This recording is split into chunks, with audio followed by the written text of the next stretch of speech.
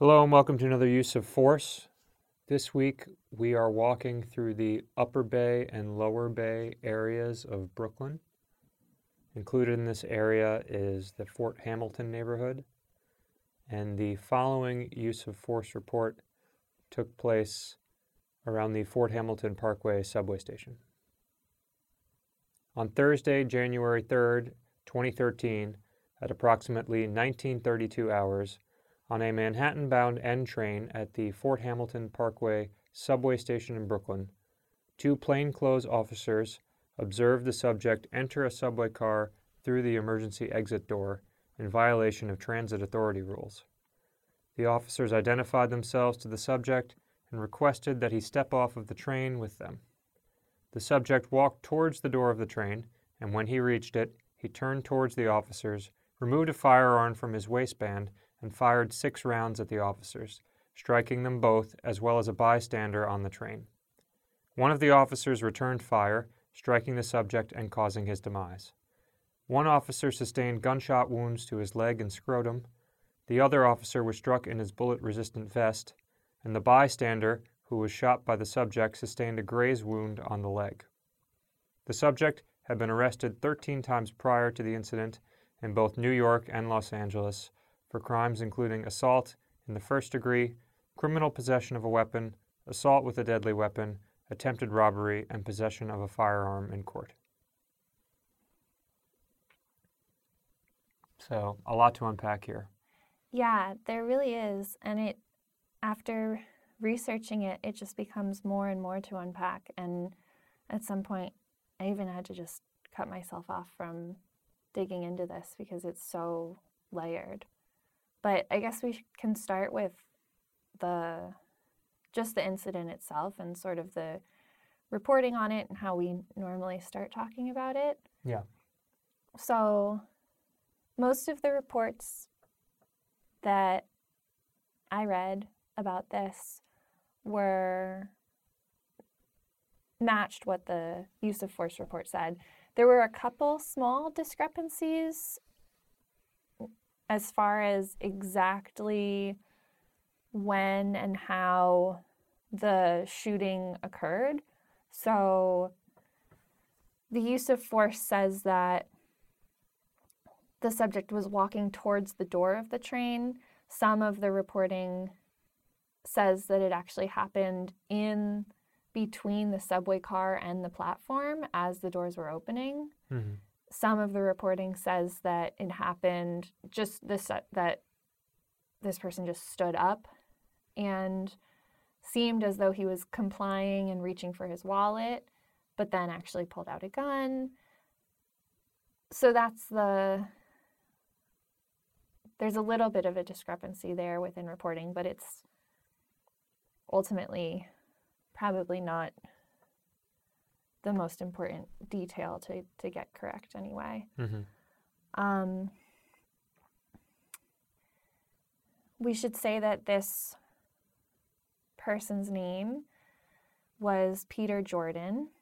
He grew up in Sunset Park, but at the time of this incident, he was living in Allentown, Pennsylvania, which immediately jumped out at me because that's where I'm from. Mm-hmm. And he had been living there since he was in his 20s. At the time of this incident, he was 37. So he had his youth was in Brooklyn. His adult life was mostly in Allentown, a bit of time in LA, and a bit of time going back and forth between Allentown and Brooklyn. And I guess I'll just talk a little bit about his history because I think typically we would just talk about the incident itself because there's not usually a lot of information about the people involved. But in this case, there actually is a lot of information because PeterJourdan's family did quite a number of interviews and seemed to be really involved with him while he was alive in trying to get him help for different things. So, like I said, he grew up in Sunset Park. He by all reports, had a fairly average childhood, playing sports and being involved with spending time with family, cousins, whatnot. A lot of his cousins were interviewed and said that they remember their childhood with him fondly. At some point in his late teens or early 20s, he had a violent interaction with a neighbor that was over a noise complaint and ended up going to Sing Sing for 2 years. And then when he returned from prison, was diagnosed with schizophrenia. And from there, kind of a whole string of interactions with law enforcement. He ended up going out to LA, having legal issues out there, ultimately coming back to the East Coast, and one of his cousins set him up with an apartment in Allentown. And he was living in Allentown between this apartment downtown and then at some point moved into the West End Hotel on Chew Street, which is a hotel that's more like a long-term boarding house and space where people that are transient live. It also has a history of drug busts and is well known for being an area where, people sell drugs and involve themselves in that type of activity. And I'm saying all of this because the main thing that the family was upset about, aside from their family member being killed by the police, was that everyone in the family knew that PeterJourdan was suffering from mental illness. He was a paranoid schizophrenic. He had over a dozen run-ins with the police, and they had tried to get him into mental institutions, but no one would keep him because he wasn't proving himself to be a danger either to others or himself. But he also had this record that would have not made it possible for him to obtain a weapon. So a big question was, where did this gun come from? Right. And according to what we know, it was acquired from a neighbor or a pair of neighbors? Yeah.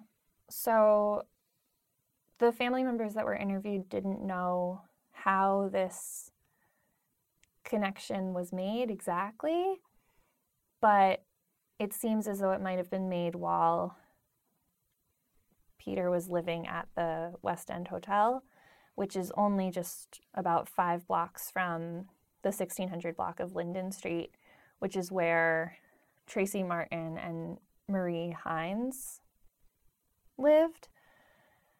They had illegally bought multiple guns at an Army Navy in Whitehall, and the reason it's illegal is because they filled out the paperwork incorrectly. They filled it out saying that they would be the only ones using it. It would be locked in a safe. But Tracy Martin ended up trading the gun for crack with PeterJourdan.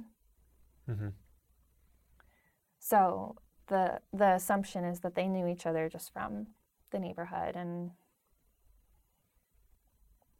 since that hotel that he was staying at is kind of known for being a place where drug trades happen, it seemed to be the most likely way that they would have known each other. Right. And then they ended up serving jail time, or one of them ended up serving jail time, and the other received probation. Yeah. But not really significant. It wasn't significant at all. No, Tracy Martin served or was sentenced to 7 months in jail. I believe the sentencing happened in 2016, 3 years after the NYPD incident occurred. And then Tracy was, after the 7 months in jail, sentenced to 3 years of supervised release. Whether or not he served that entire time or not is unclear. Mm-hmm. And then, Marie Hines was just given probation. Yeah. And just the fact that I'm from this area, I think maybe that's part of why I felt like there was so much more to learn, because I'm also very familiar with a lot of these places and the different town names and whatnot. And Marie Hines worked as a nurse's aide at Cedar Brook Nursing Home, which, that's just another layer of complication to this whole thing. So Cedar Brook Nursing Home it's just a place that I'm familiar with in Pennsylvania. And just thinking that there's someone buying illegal guns and a partner of someone that has a problem with crack, has a 3-year-old child with that person, and then goes and works at the nursing home during the day. It sort of just points to, in addition to, the main incident that we're talking about here, there's just so many different levels of complicated lives that we're seeing lived. Yeah. And it seems like, I don't know if I have the words for it, but there's something just so strange about this woman working at a nursing home, providing some sort of care for people when she's so intimately connected with multiple different people that need to be provided care. As in, why didn't she help them? Or, I mean... No, just as in, how is it that our society is structured in this way, where it's like we all need some sort of help, and what type of help we need is prioritized. So being old and being in a nursing home is a very clear, obvious type of help that we all agree on. But then having a crack addiction, we don't necessarily all agree that that's help that someone needs, as in the case of Tracy Martin here. And then being a paranoid schizophrenic, in the case of PeterJourdan, in this incident, there was no help for him. And these are all ultimately just part of the human condition. It's not anyone's choice here. It's not PeterJourdan's choice to be a paranoid schizophrenic. It's not Tracy Martin's choice to be addicted to crack. And it's not the people living at the nursing home's choice to be old and sick and in need of care. But we only really prioritize one of those. I think it's easier for people to see themselves in that state than it is to see themselves in a state of mental illness or drug addiction. Yeah.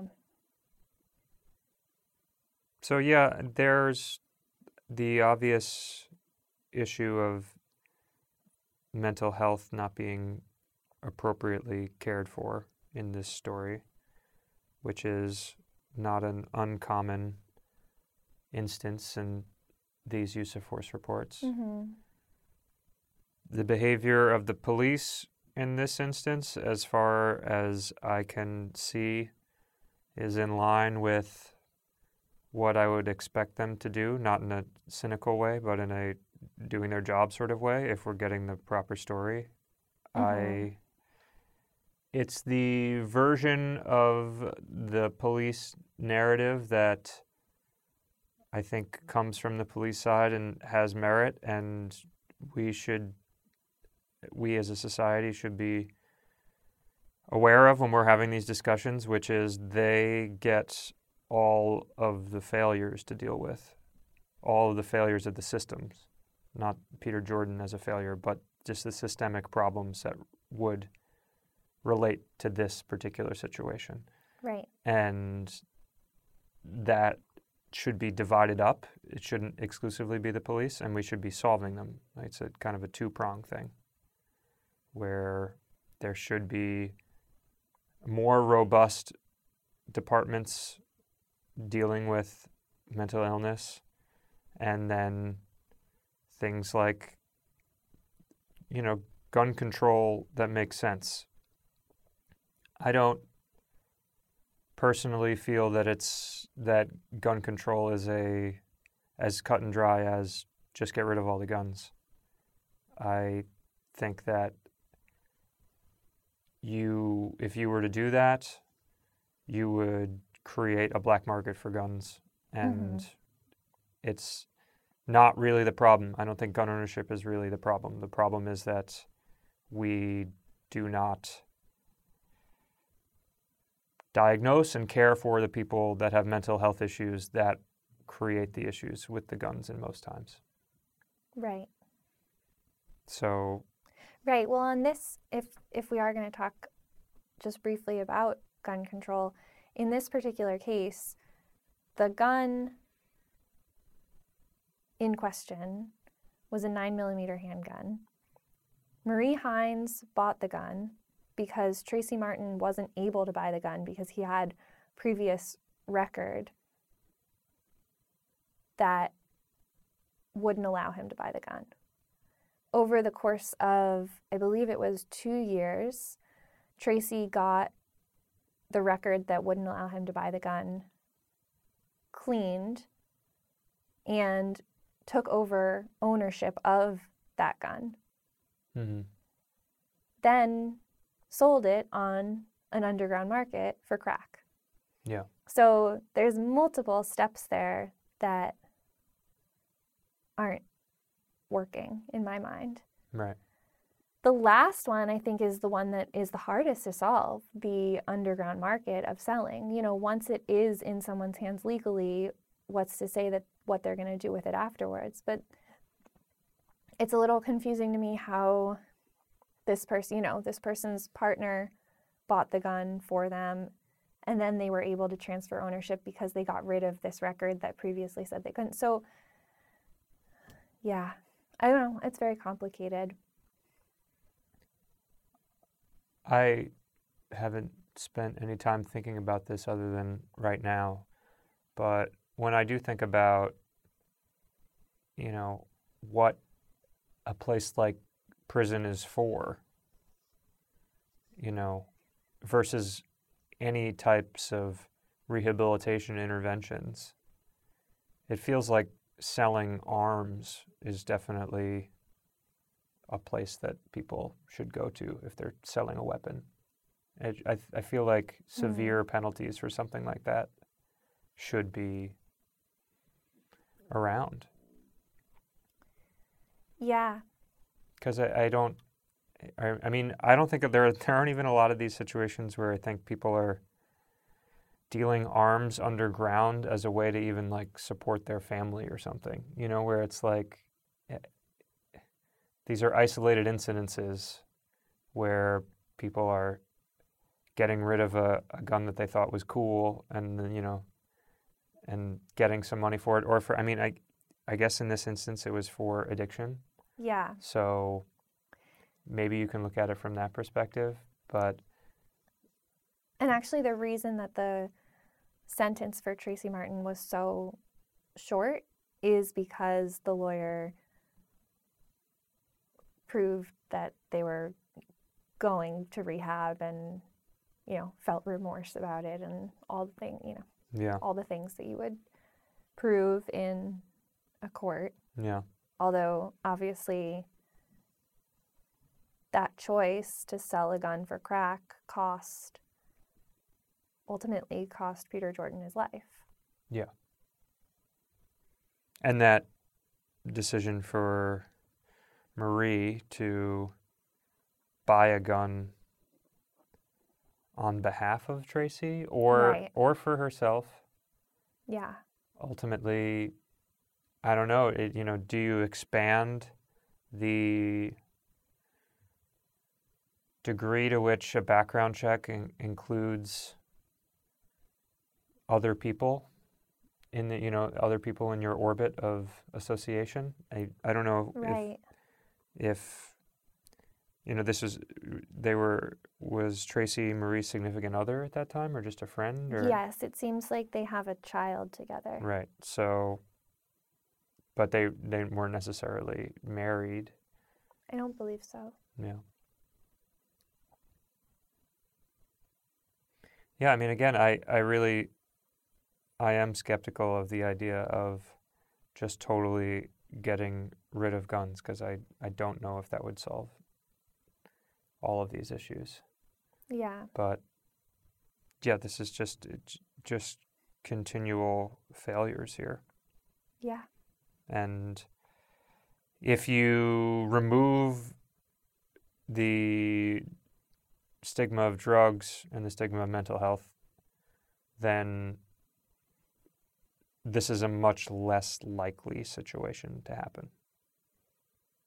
You have one addict, you have one person with mental health issues, and then you can still have the gun laws that are in place, and there's bound to be instances where things just continue to go wrong, because that's just humanity. But if we're dealing with these other problems in advance, less likely for something like this to happen.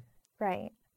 And I guess, I mean, you use the word stigma, and I'm sure that has a lot to do with it, because there is definitely a stigma about mental health and addiction. But it didn't seem like there really was that feeling of judgment within PeterJourdan's family. There was an acknowledgement that he was mentally ill, and there was a lot of attention being given, looking to figure out a way to help him. Right. And in this case, it was that there wasn't a way for the family to actually get him involuntarily checked into any sort of mental health facility. Right. Which I'm sure has to do with having a stigma around it in society. Yeah, that's what I'm referring to. Yeah. The idea that our prioritization is based on these notions that people that are addicts got there that way by choice, or people with mental health issues aren't my problem because they're not going to be productive members of society if we take care of them, and I don't have mental health issues. So not even in a malicious way, just I don't have to deal with that. So I don't have any experience with that, and I'm not going to spend any of my own mental bandwidth trying to figure that out. Right. There's one thing that I just feel like is worth saying, because it is a repeat of something that happens a lot, and I feel like I want to put it in this whenever I see it. This was during the time of Bloomberg being mayor, and directly after the NYPD incident, he praised the two officers as heroes. Those two cops both went to the hospital, and when they were released, there were hundreds of police officers waiting outside in their uniform, as we've seen many times before in this sort of stick-together brotherhood thing.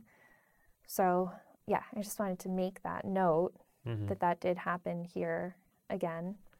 I think there's a lot more that we could probably talk about here, and we could go deeper into many of these different threads, but I think this is plenty to think about for now. And as always, if anyone listening knows anything more about this incident with PeterJourdan, or any other incident that we speak of in our use of force segment, please let us know. And otherwise, thanks for listening. Thanks. Take care.